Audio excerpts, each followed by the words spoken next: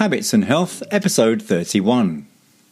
Welcome to the Habits and Health podcast, where we believe creating healthy habits should be easy. Brought to you by an educator and coach for anyone who wants to create a healthier life. Here's your host, Tony Wynyard. Welcome to another edition of Health and Habits, or Habits and Health even. Today's guest is Tricia Nelson. She's an internationally acclaimed author, a transformational speaker and emotional eating expert, and has been on many radio and television networks, including Fox, NBC, CBS, and many others. So today we get into talking about body image and emotional eating and many areas around those areas. So that's coming up with Tricia Nelson. If you do enjoy this episode, or if you know anyone who you think would get some value from some of the information that Tricia shares, please do share the episode with them. Hope you enjoy this week's show. Habits and Health. My guest today, Tricia Nelson. How are you, Tricia? I'm great. Thanks for having me. It's good to see you here. And you're in United States, I'm presuming? Yes, I'm in Los Angeles.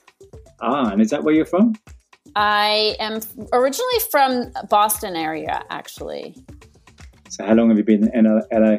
I've been in LA, I'd say about 17 years. So you're pretty much at home right now. Yeah, I am. I'm a California girl at heart. You know, I grew up in Boston, but it rained and snowed, and I thought, this is not me. I need warm. I need freedom to be outside. So it's ideal weather in LA. Right. And what is it you do in LA? So I'm the founder of Heal Your Hunger, healyourhunger.com, and my business is totally online. And what I do is I help people who struggle with food and weight, who chronically struggle with food and weight, to basically make peace with their food and their weight, and really to lose weight without crazy diets or impossible exercise programs. So it's a process of addressing and healing emotional eating. And how did this all come about? Well, totally from personal experience, as many of us entrepreneurs, happen upon what we do. So I was an emotional eater, completely obsessed with food. And I, spend my every waking hour thinking about food and what I was going to eat. And I love to eat. I love to cook. I love to serve food to other people. I love to go out to dinner. So, I was totally just really into food, which would not have been a problem had I not gained weight so easily. So, this obsession with food turned pretty ugly when I became a binge eater. So I would eat massive quantities of food in front of the television. I'd lose control basically. So I'd be eating ice cream and brownies, and then all of a sudden, I'm eating more and more, finishing off the package, and then having chips with it, because you have to have salty with your sweet. And so I was, I'd go overboard, and then I would feel completely sick and so mad at myself and so ashamed that I lost control. And I would do this pretty much in secret. People didn't know how much I ate. And, my body, betrayed me because I put on so much weight, and it was very obvious that clearly I wasn't sticking to my healthy plan. So, that was it. I was an emotional eater. And it wasn't until I came to know, I tried so many diets to control my weight. Diets and exercise programs and pills and potions and lotions and, all these different things, and 12-step programs and therapy. I went to an eating disorders therapist twice a week for a year, but nothing really changed with my eating. I did good for a while, but then I'd always break out and binge. And I had like 5 different sizes of pants in my closet because I never knew what size I was going to be. And I rarely hit the low sizes, So, I was like up 30, down 20 pounds, up 10 pounds, down 20, up 40. I was all over the map. So that's how it went for me for a long time. And it wasn't until I finally was able to address and heal my emotional eating and the underlying causes that I really, my weight evened out. And, thankfully for several decades, I've been in a thin body, and I'm super, super grateful for that, because it was really hell for me. But based on what I did to heal, I created a system, a very, very, simple system for overcoming emotional eating. And that's what I do with Heal Your Hunger, is I teach, women across the globe how to overcome their eating struggles, not by dieting, but really going deeper and dealing with the underlying causes. And well, I mean, there's a few things that we could tackle there. I'm wondering, when you were having those issues, were there health issues as well as the emotional issues? I'm very blessed in that these struggles that I had were in my late teens and early in my 20s. And then I found I somehow, really by the grace of God, I had a revelation at a very young age that this whole yo-yo thing and diet thing and this was not a way of life, that this was insanity. And if I didn't do something totally, off the reservation, I was going to repeat this pattern, because I'd already done it so many times. I was going to repeat this pattern for the next 80 years of my life. And that I couldn't possibly do that. And so that turning point for me was so valuable. It just came at such a young age that I hadn't really racked up a whole bunch of physical ailments, because my body was young, so whereas my clients now are in their, 50s and 60s, and they have joint pain and, diabetes and heart conditions and all these kinds of things. I was spared that because I just had this aha moment so young in my life, and I've spent the rest of my life helping others, heal. So I was very blessed not to have a whole lot of, depression, sure, depression, self-hatred, not wanting to have sex because I thought my body was gross, just completely isolating at times when I was in binge mode. Those kinds of symptoms for sure. But in terms of the physical toll, it was really obesity which is bad enough, but it was obesity without all the other, symptoms that so many of my clients experience. Would I don't know if there are actual statistics, or if you could hazard a guess, but how many people would you say that who are obese maybe is because of emotional eating or along those lines? Well, of course I'm biased because this is my jam. This is what I do. But the reason why I do what I do is because I think it is such a gap in the weight loss conversation. And I absolutely think pretty much, apart from a medication somebody has to take that gives them the side effect of gaining weight, apart from a physical ailment that has weight gain as a side effect, or just makes it hard for somebody to get out and exercise. Apart from that, my feeling is anybody who struggles chronically with food and weight is probably an emotional eater. Even if they have hormone, a lot of times there's hormone, again, some physical things, hormonal, dysregulation and that kind of thing. But I've talked to so many women who, even if they have hormonal issues, that has weight gain as a side effect, if we dig a little and there's, a little bit more self-revelation, they're still emotional eaters, and it's to nobody's fault. That's the thing, is people have so much shame around it. And it's like, honestly, I think we're all hardwired to have some kind of emotional connection with food. Otherwise we wouldn't, subsist as a species. So there's got to be some kind of feeling when you taste something yummy. But in terms of people who use food for reasons beyond nutritional need, I think that's a whole lot of people. What would you, in all the sort of people that you come across that you've been working with since you've been doing this, what are the most frequent underlying causes of the emotional eating in the first place?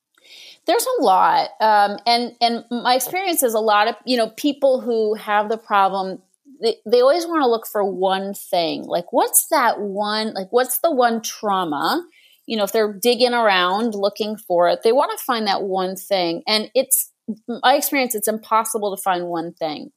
Why? Because that one thing that happened as a kid, and trust me, it usually has happened. We've all, experienced something, but emotional eaters especially have trauma, have abuse of some kind. Not everybody. Some people had idyllic childhoods, but most people have alcoholism, mental illness, abandonment, some kind of drug addiction, alcohol addiction, all different kinds of sexual abuse, emotional abuse, physical abuse. There's something.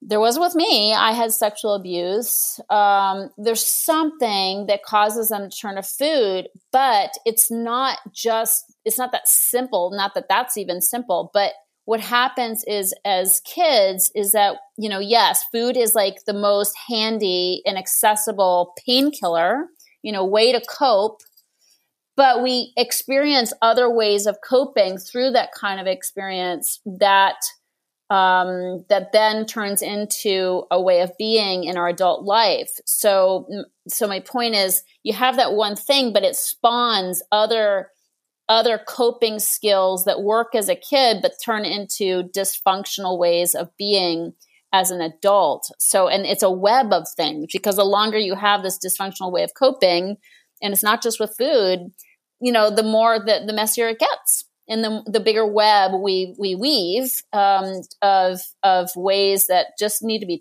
we have to take a look at. And the problem with the weight loss industry is it's all about the symptom of food and weight, calories and diets and, all these different things that are based on the physical. And that's just too surface, we have to look at that web of ways that we've developed for coping that don't work for us anymore, especially because they cause a lot of the stress that we stress eat over.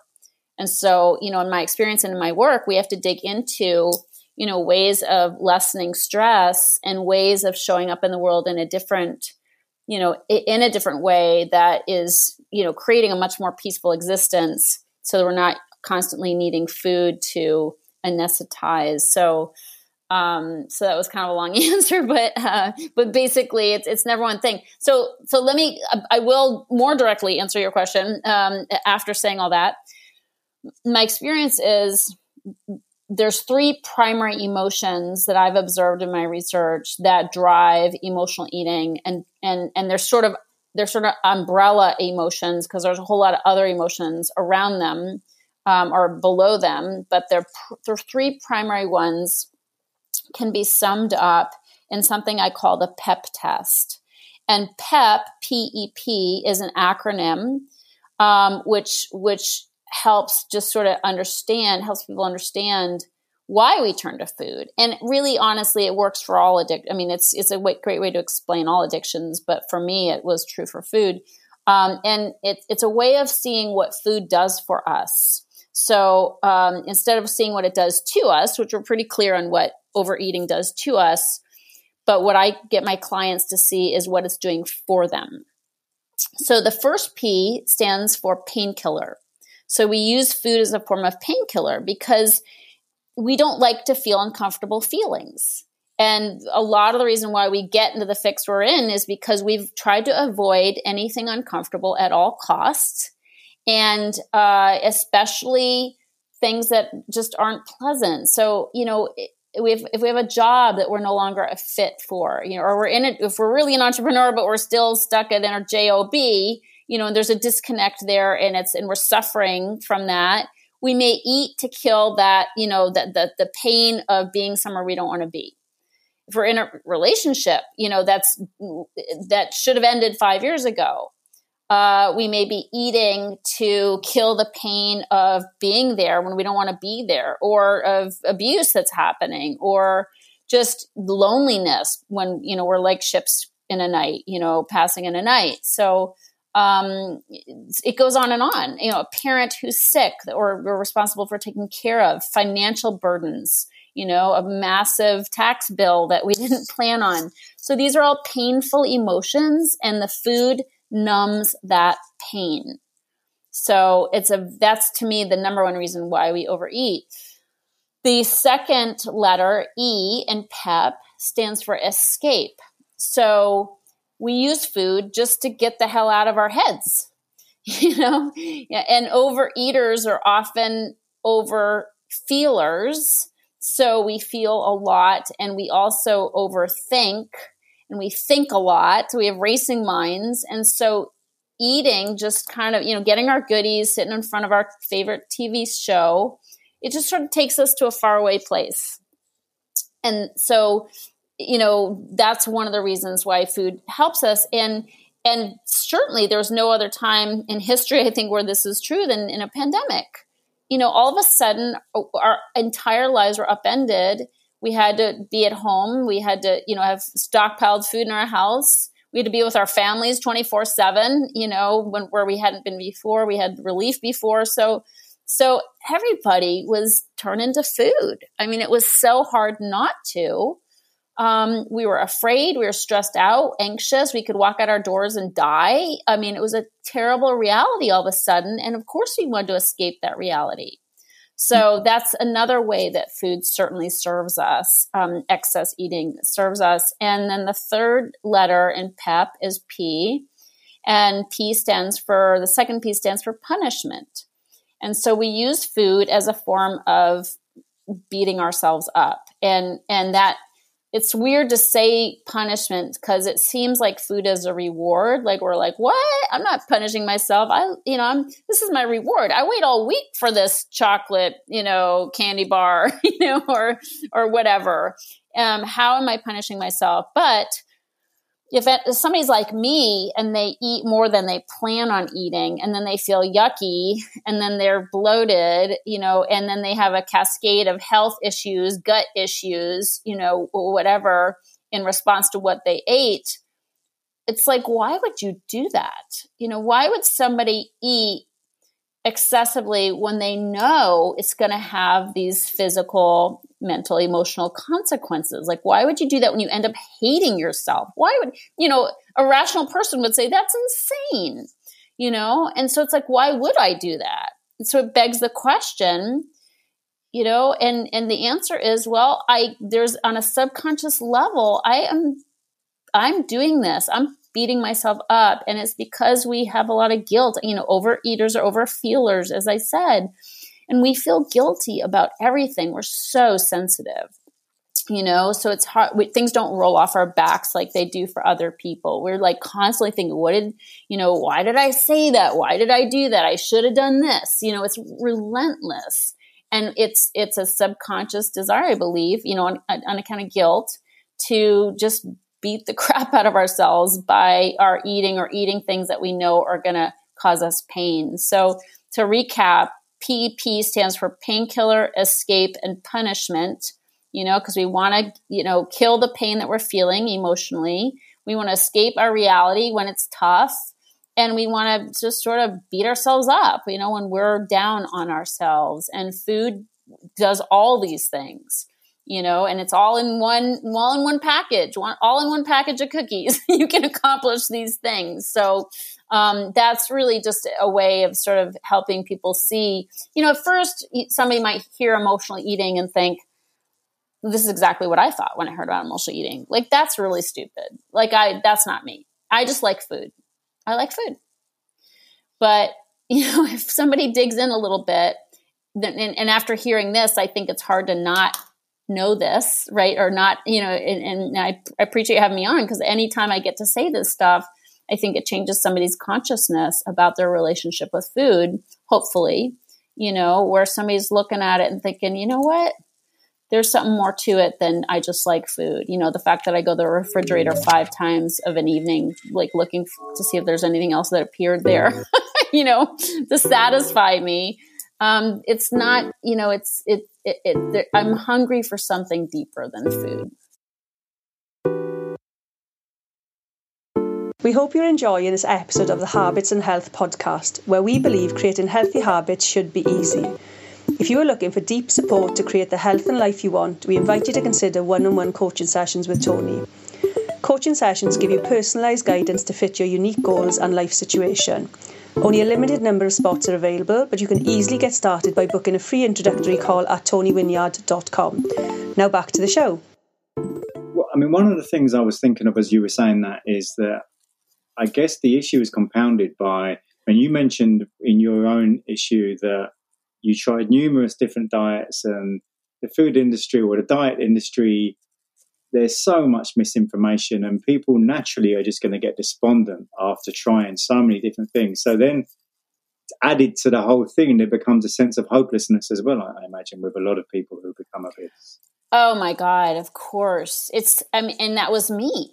I got there sooner, but when you try so many diets and they don't work, when everybody's like raving about intermittent fasting and you try it and you just binge your brains out the minute your window opens up to eat, you're like, I am such a loser. Like, that's what I thought. I'm like, I am so hopeless and everybody gets it. It's working for everybody but me. And that's so not true. But that's the story we tell ourselves. And that's why all my programs are done as a group, because there's so much healing benefit of hearing from other people and realizing we're not the only ones who can't follow the diet. It's so powerful. And so, but yes, the shame and the self-flagellation that comes with failing at diet after diet, and having a doctor or a health coach say, oh, do this, eat this. And we're like, okay. And then we go eat something else that we shouldn't. It's like so humiliating. So there's a lot of that going on. So what steps did you take to solve your issues? So I was so blessed to find somebody who told me my problem was not food. It was much deeper than that. And I went deeper. But it's a combination of things. It's not just, and people say, oh, go deeper, I should go to therapy. My experience is therapy didn't heal my eating issue, my disordered eating, because I was in my head too much, and so I had to get down into my heart. And my experience is that happened once I was in the company of other emotional eaters. So like my mentor had been obese, and was showing me how to heal. And that connection was so much more powerful than a therapist, not to knock therapy, but I needed somebody who got me, who knew what it was like to be powerless over a cookie, and so that to me is a component. That's one of the, requirements in my experience of healing, is that you are, it's kind of like Alcoholics Anonymous, one alcoholic, sharing with another like nobody else can. So that's super important, to be in community with other emotional eaters for sure. That helped me tremendously, because I'd done so many weird things with food. I mean, I'd thrown binge foods out and then gone and dug through the trash to get those last cookies left. I mean, who else is going to get that? It's really gross, but I did it. So there's a lot of shame and humiliation in any addiction, frankly, but with food for sure. So that's an important component. For me also, I learned how to bring down my stress and to really manage my stress in a healthier way. So, I mean, I used food so many times to modulate my stress. And I think a lot of entrepreneurs do this, is that, having a business is stressful. And I know from personal experience. So there's a lot of pressure on you. There's a lot, there's pressure and there's stress. And so, and especially if it's an online business and we're online, all the time near the kitchen. So it's easy to stress eat. So I had to do something to manage my stress in a healthier way than using food. So I developed a meditation practice, with the emphasis on practice. I'm still not good at it. I've been doing it for 30 years, but I'm still practicing it. So, it's a daily thing though, a daily habit that is like non-negotiable for me. So I do that as a non-negotiable, and I teach that to my clients. And so meditation is so powerful in so many levels, and it also helps me get connected with myself. So, I can't, it's not about food. It's not about diet. What it's about going deeper. How do I do that? Well, you got to wake up. You got to wake up to yourself And meditation is a good way to do that. Writing is a good way to do that. Journaling, going through your day, what things bothered me, what things, pissed me off, like what's heavy on my heart. Like I got to get that out. If I don't get it out of me, I'm going to stuff it down. Another thing is communication. Emotional eaters tend to stuff what they want to say, and that's because they tend to be like big people pleasers. And so like we want everybody to like us, so we're not going to be honest. Well, that has a high consequence. And the consequence is I stuff what I really should have said instead. Not that I should go around being mean to people. Say what you mean what you say, but don't say it mean. Super important because I don't want to have guilt from being a bitch. But learning how to communicate my feelings in a responsible way, learning how to be honest, and not feel bad if I have conflict or if I have feelings that aren't so, aren't the happy high notes. I have to be real about life is not all happy high notes. Life, there's highs and lows, and there's great feelings and there's not so great feelings. And I have to embrace all of it. So much of the time I used food to stay up, to stay happy, because I thought it was okay, like not okay if I was down or bummed out, so it's just so much of it's about really embracing myself, warts and all, emotions and all, and really learning how to address those emotions. So those are just a few, the meditation, the writing, spiritual reading, is really important to fill my mind with positive thoughts. So that I can, get off the negative track, the negative I suck track, so a lot of these things is just feeding myself, nourishing my soul. Like it's really important, we're not hungry for food. We're hungry for nourishment at a deeper level, spiritual nourishment, connection with other people. So I have to, again, find replacements for the food. That's why diets are silly, because you take your number one coping tool away and expect to be happy. Not going to happen. You're going to be barren and without coping, mechanisms, and you're going to go back to the food. That's what we do. We're like, whoa, life is hard. We're going to go back to food. So in order for life to not be hard, we have to find new and healthier coping tools. So your clients that you're helping, so once they've actually lost weight and they're far more happy with what their weight is. But then I imagine there's going to be a confidence issue as well, because they're thinking, oh, well, now if I stop working with Trisha, am I going to go back to the ways I had before? How would you say you help them give them that confidence that they feel I can stay at this way for the rest of my life? I'm okay. Well, my experience is there's no cure. And so it's really important to stay in connection with other emotional eaters. So I have community where people can actually, at a very, very, nominal fee, they can stay on and get continual support. But 12-step programs are free. So my experience is you don't walk away. You have to do certain things on a daily basis in order to remain free, as I do. Like I do what I teach. I have to do what I teach so I can remain free. So in terms of confidence, I'm always going to tell people that they need support from somewhere, somehow, to with other people who are on this personal development path, because food just got my attention, but I needed to change my life. Like I had a living problem, not just an eating problem.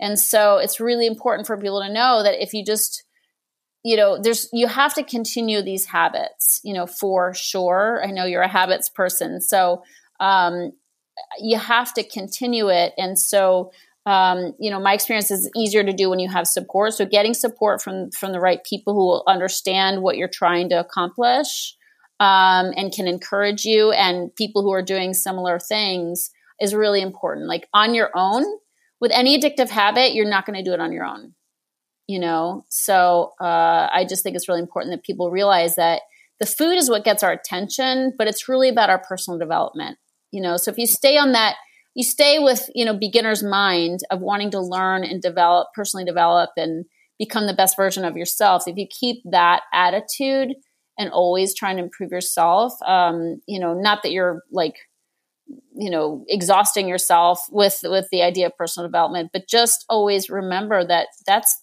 why we're here. Like, that's why we're here. And food's what, got us on that path. I'm very grateful I was an emotional eater so that I could start meditating. I could start doing things that were going to benefit me regardless of whether I was an emotional eater or not. But getting support to continue these habits, I think, is vital. So if someone maybe is listening to this now and they're not happy with their weight, they're maybe not happy with their body image, whatever the case may be, and they feel they've tried everything. So I guess it's just a case of taking a look at your website, seeing what you offer, and then, do you do like a sort of exploratory call or anything along those lines? Yep, we do. On my website, actually, there's an opportunity to sign up for a breakthrough session, an emotional eating breakthrough session for sure.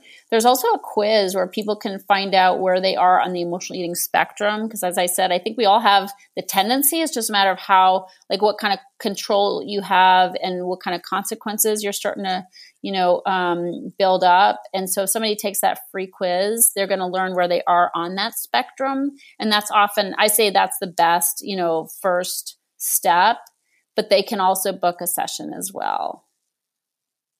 So where are your clients mostly in the States, or is it quite sort of geographically spread? Primarily the States, but probably like your listeners, UK, Australia, some South Africa, New Zealand, other English-speaking countries. And so if people do want to find out more about the program, where would they go to? Well, I have a podcast, so it's called The Heal Your Hunger Show. I'm on Instagram, Tricia Nelson _ at the end of Nelson. And then my website for sure is probably the most direct, which is healyourhunger.com. Okay, and they can find out a lot more there. And have you considered writing a book or anything along those lines? Well, thanks for asking. I do have a book. I should have mentioned it. Nice job. It's called Heal Your Hunger: 7 Simple Steps to End Emotional Eating Now. It's on Amazon. It's also on there's a link to it from my website. So Heal Your Hunger: 7 Simple Steps to End Emotional Eating Now. It's a great place to start as well. Well, and as we're talking about books, is there a book that's really moved you at all, Tricia? I have a book that is like daily spiritual reader. Like I mentioned spiritual reading, and the book that has changed my life the most, I'd say, is this book by a sort of a theologian, philosopher from early 20th century, and his name is Emmett Fox. Emmett is E-M-M-E-T, Emmett Fox, F-O-X. And he has a book called Around the Year with Emmett Fox, and there's daily I'm kind of daily messages. I'm kind of ADD. So I reading long things at a time is not my jam. So I need quick and easy messages. So this is like a daily reading from his different sermons and lectures. And it's what it did for me. I mean, he was a Christian theologian minister, but kind of more around the philosophy of metaphysics, not so much a religion. And so